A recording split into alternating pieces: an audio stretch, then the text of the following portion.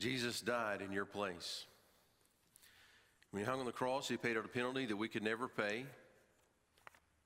He took on himself a weight that you and I are not capable of bearing. And yet today we live really in an age of arrogance. In a time when people can't see any sin in their life, don't know of anything they need to confess or repent of. But as we look at Jesus on the cross, we see a perfect picture of humility and submission to the Father's will. Matthew, as he tells of the crucifixion of Jesus, he focuses on all the other people and their response to Jesus. Matthew records only one phrase that Jesus said from the cross. And today, we look at those words of Jesus as he cried out, my God, why have you forsaken me?" Matthew chapter 27, we pick up today in verse 45. I want to ask you, would you join me in standing as we read the Holy Scripture? Matthew chapter 27, beginning in verse 45.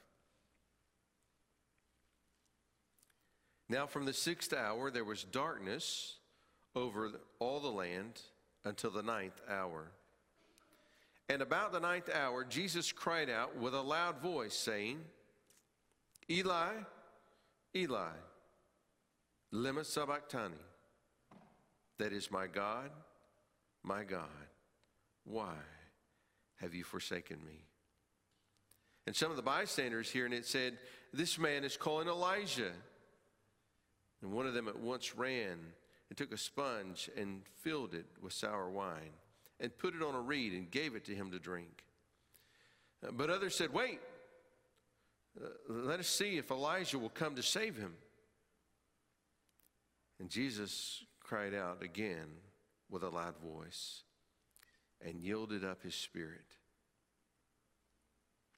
And behold, the curtain of the temple was torn in two from top to bottom, and the earth shook, and the rocks were split. The tombs also were opened, and many bodies of the saints who had fallen asleep were raised. And coming out of the tombs after his resurrection, they went into the holy city and appeared to many. When the centurion and those who were with him, keeping watch over Jesus, saw the earthquake and what took place, they were filled with awe and said, "Truly, this was the Son of God." There were also many women there, looking on from a distance, who had followed Jesus from Galilee, ministering to him. Among him were Mary Magdalene, and Mary the mother of James and Joseph, and the mother of the sons of Zebedee. Let's pray together. Father, today as we seek to understand why Jesus took this weight upon himself, God, speak to us from your word. And like the centurion, may we leave here in awe of Jesus. For it's in his name that we pray. Amen. You may be seated. In the darkest hour of history, Christ bore the full weight of our sins. And yet, I think what we see in Matthew's account is that the deepest pain was not the nails or the whip, but being forsaken by God. The Bible says here in verse 45, from the 6th hour, there was darkness over the land until the 9th hour.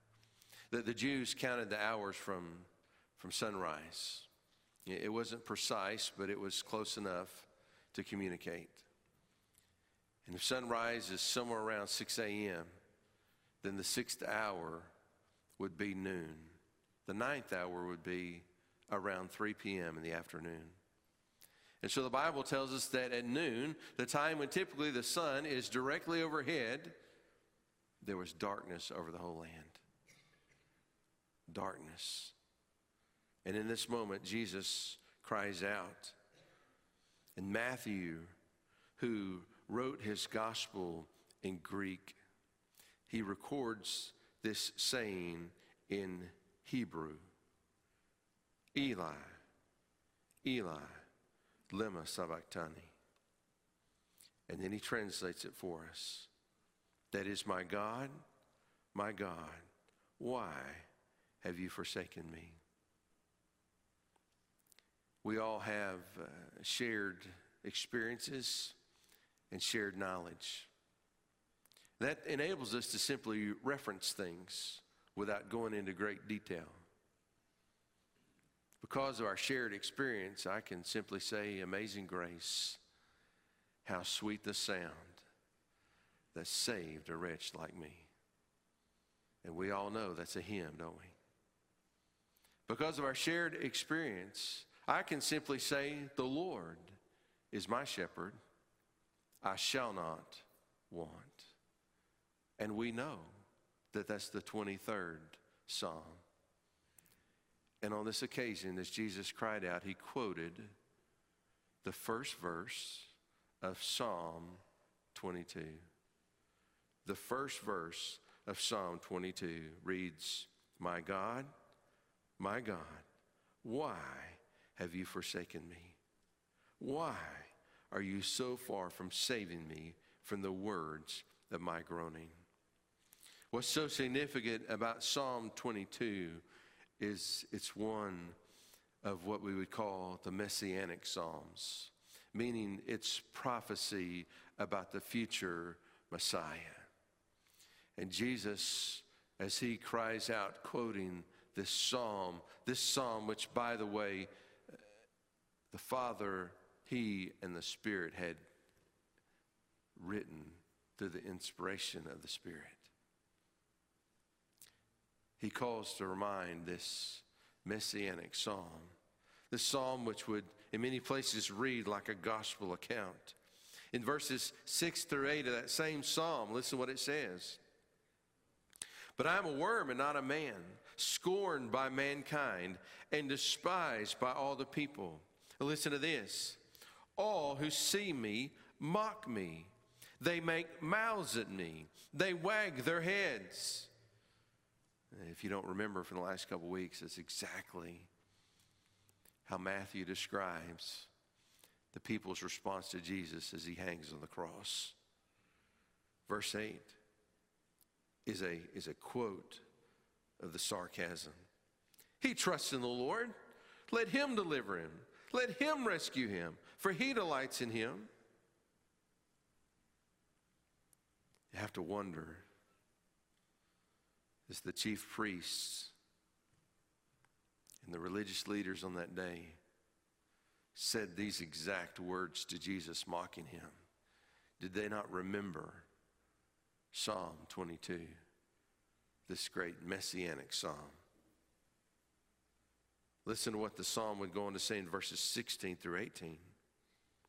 For dogs encompass me, a company of evildoers encircles me.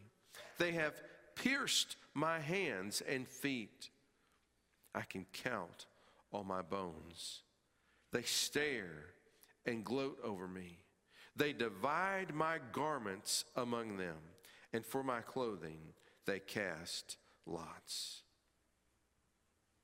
If you read Psalm 22, it just perfectly mirrors the account in Matthew of what happened that day. As the soldiers divided up his garments, they cast lots to see who would get which piece. Those that went by, it says that they wagged their heads. And the chief priests would mock him.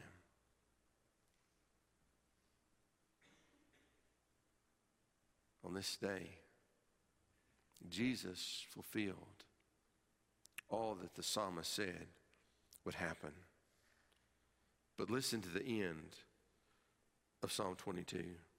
In verse 27 it says, all the ends of the earth shall remember and turn to the Lord, and all the families of the nations shall worship before you. In verse 30, he says, posterity, that's those generations that would come after it. Posterity shall serve him.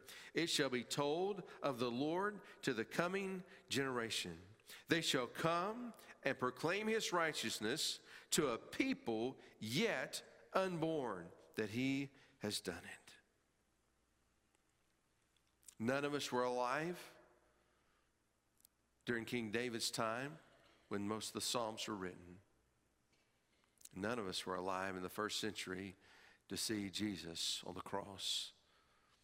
But we are this people who at that time were yet unborn, but yet now today proclaim his righteousness of what he has done.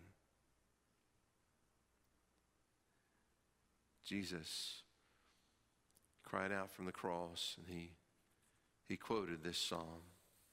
And today we live to see its complete fulfillment. On that day, bystanders did not understand what was happening. Perhaps this is the reason that instead of translating Jesus' words, they're left in Hebrew, and Mark writes them in Aramaic, because otherwise it wouldn't make any sense to us why they thought that he was calling for Elijah. But remember what he said, Eli, which in Hebrew is my God. Eli. And those that were there that day, they heard it. Not all of them spoke Hebrew. They weren't all Jews. And as they heard it, they heard him say, Eli. Some didn't recognize what he was saying. They thought that he was crying out for Elijah. And so verse 47, some of the bystanders hearing it said, this man is calling Elijah. And one of them at once ran and took a sponge and filled it with sour wine. And he put it on a reed and gave it to him to drink. But the other said, wait, let us see whether Elijah will come to save him. Well, Elijah had already come. Jesus said that John the Baptist was Elijah. Not that meaning that Elijah had been reincarnated, but the Elijah to come did not mean literally the prophet, but another one like him who would take on the same role. And had they listened to the second Elijah, John the Baptist, they would have been prepared to receive Jesus instead of rejecting him. But in this moment, they simply do not understand. I'm reminded of the Ethiopian eunuch who teaches us a powerful lesson. One can hear and see without understanding. In Acts chapter 8, the Bible tells us about this eunuch and Philip, the preacher that God sent to the Ethiopian eunuch to explain to him what was happening. It says, and he arose and went, and there was an Ethiopian, a eunuch, a court official of Candace, queen of the Ethiopians, who was in charge of all her treasure. He had come to Jerusalem to worship. Notice that he didn't come to Jerusalem on official business. He came to Jerusalem to worship, and yet he still doesn't understand. The Bible will go on to tell us. And was returning, seating in his chariot, and he was reading the prophet Isaiah. Well, this is absolutely extraordinary that in the first century, at a time when there was no printing press or means of mass production, and people didn't have copies of Scripture, you had to go to the synagogue where they were shared. This man, because of his wealth probably, has a copy of God's Word. What a great privilege we often take for granted that we can all have our own copy of God's Word to read anytime that we want to.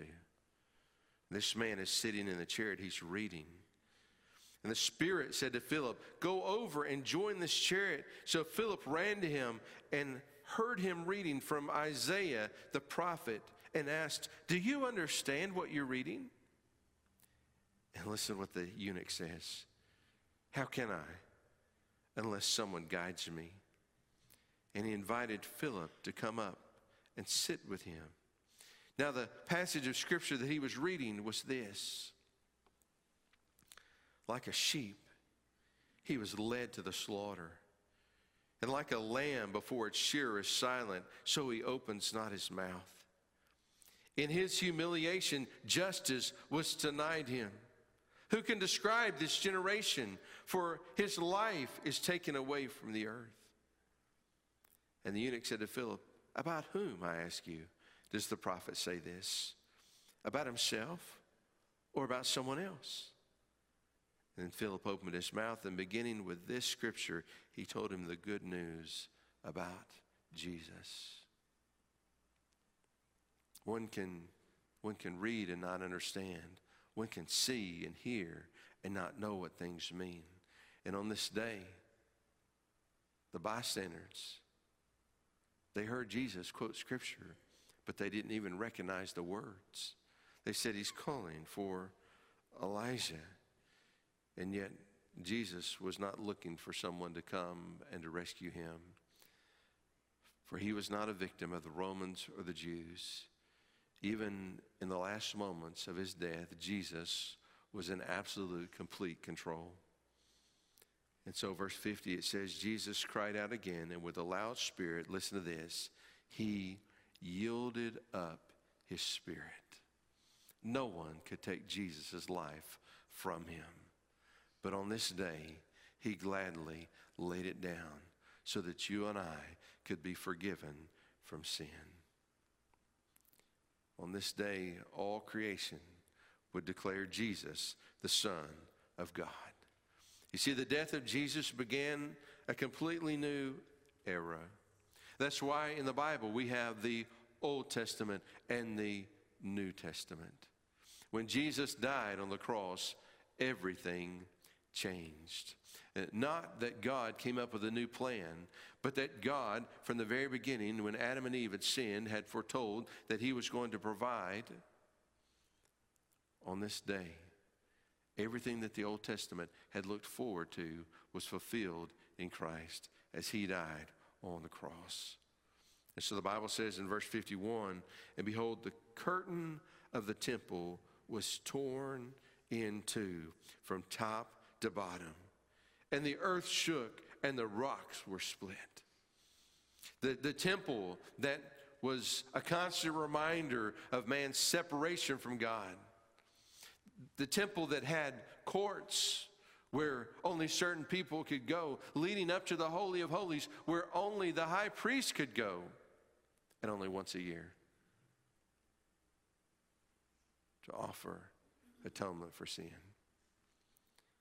The temple was a constant reminder of the cost of sin. It meant separation from a holy and righteous God. But when Jesus died on the cross, the veil was torn. Not from bottom to top, for we didn't tear it. It was torn from top to bottom. For Jesus removed all need for separation, making a way for sinful people like me to come before a holy God and have fellowship. So Hebrews chapter 10 would speak about this. In chapter 10, verse 19, it says, "Therefore, brothers, since we have confidence to enter the holy places by the blood of Jesus, by the new and living way that he opened for us through the curtain, that is, through his flesh. And since we have a great priest over the house of God, let us draw near with a true heart in full assurance of faith, with our hearts sprinkled clean from an evil conscience and our bodies washed with pure water." What Hebrews is saying, that Jesus who embodies every function that the temple ever had, the place of communion with God, access to God, That now, through what he accomplished, through his flesh on the cross, he has torn open the curtain, and there's no more separation. That even though we are guilty of sin, we can come before God because we can be forgiven and cleansed of sin. And we can draw before God with full assurance. We may stand in awe of who he is, but we don't have to stand in terror of what he's going to do to sin, because when Jesus died on the cross, he paid for our sin. Jesus was the first fruits of the resurrection. Easter Sunday morning, we'll be talking in detail about the resurrection of Jesus. But already here, the Bible mentions it. It says in verse 52, the tombs also were opened, and many bodies of the saints who had fallen asleep were raised. But now listen to this. And coming out of the tombs after his resurrection. After his resurrection. They don't come out of the tombs until Jesus is resurrected. Because you see, when Jesus came back from the dead, not being resuscitated to die again, but be resurrected to a new and glorious body, the same body, by the way, that the Bible says that you and I will have. Doesn't answer all of our curiosities about this new resurrected body, but it says that we will be like him. And the greatest thing about the new resurrected body that we can look forward to is that we'll finally be free from the sinful nature. And on this day, as Jesus was buried, 3 days later, he would walk out of the grave and give us a reason to believe in the resurrection. Seeing the evidence, even the centurion realized that Jesus was who he said he was. When the centurion and those who were with him, keeping watch over Jesus, saw the earthquake and what took place, they were filled with awe and said, truly, this was the Son of God. As people look today and try to find God, if they will look with honesty and integrity at the evidence of Jesus, they will find it is absolutely overwhelming. The Lord calls us to follow him by faith, but it's not a blind faith. We have every reason to believe. And on this day, even the centurion who oversaw the crucifixion, when he saw everything that took place, knew that Jesus was who he said he was. And then the Bible will tell us about some of those that were present. In verse 55, it describes these women who were there. There were also many women there looking on from a distance who had followed Jesus from Galilee, ministering to him, among whom were, and notice some are named, Mary Magdalene, and Mary, the mother of James and Joseph, and the mother of the sons of Zebedee. And Matthew describes almost universal rejection of Jesus, but yet still, even in this moment, there's still a small group of people that are still with Jesus and are still following him. We would call this a remnant. Do you know, throughout the Bible, no matter how bad things got, there was always a remnant. The Bible tells us about early on, when all the earth had become evil and corrupt. And yet there was Noah, a man who loved God with all his heart. The Bible will tell us later in the history of Israel about this prophet Elijah. And Elijah was hiding in a cave in fear of Queen Jezebel. And God says, Elijah, what are you doing here?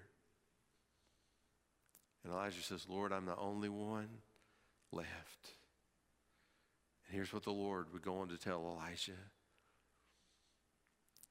He said, I have 7,000 who have never bowed the knee to Baal. even in the rampant idolatry and corruption under Ahab and Jezebel, God still had a remnant of 7,000. Micah would describe the remnant when he says, Micah 5:7, then the remnant of Jacob shall be in the midst of many peoples, like dew from the Lord, like showers on the grass, which delay not for a man, nor wait for the children of man. Micah says there's coming a day when the remnant is going to be scattered everywhere. Last week I walked into the sanctuary and I was up here on the stage and I just looked back and I saw one of my dear friends sitting here. He came up to see me. Mark Olson, he preached for me recently. Mark's been serving in the military for a long time now as a chaplain all over the world. We went out to lunch and afterwards we were just hanging out drinking coffee. And his wife said something to me. She said, as we have lived all over the world, we've discovered that the Lord has people everywhere. She said, everywhere we go, if we look, we can find people who are faithfully serving the Lord. This is what Micah is talking about when he says, the remnant shall be in the midst of many peoples. Matthew may focus on the rejection of Jesus, but even in the midst of the Jews rejecting him, the Romans rejecting him, the disciples, most of them running and hiding in fear, there's still a remnant of people that are there. As we think about the cross today, we're living in a time in American history when fewer people believe than perhaps ever before in our nation. If you're a student of world history, this is no shock. The things ebb and flow. There have been times of great revival and awakening and times of spiritual drought. But at every moment, there has always been a remnant of people who believe and who serve. There's no reason why today, regardless of what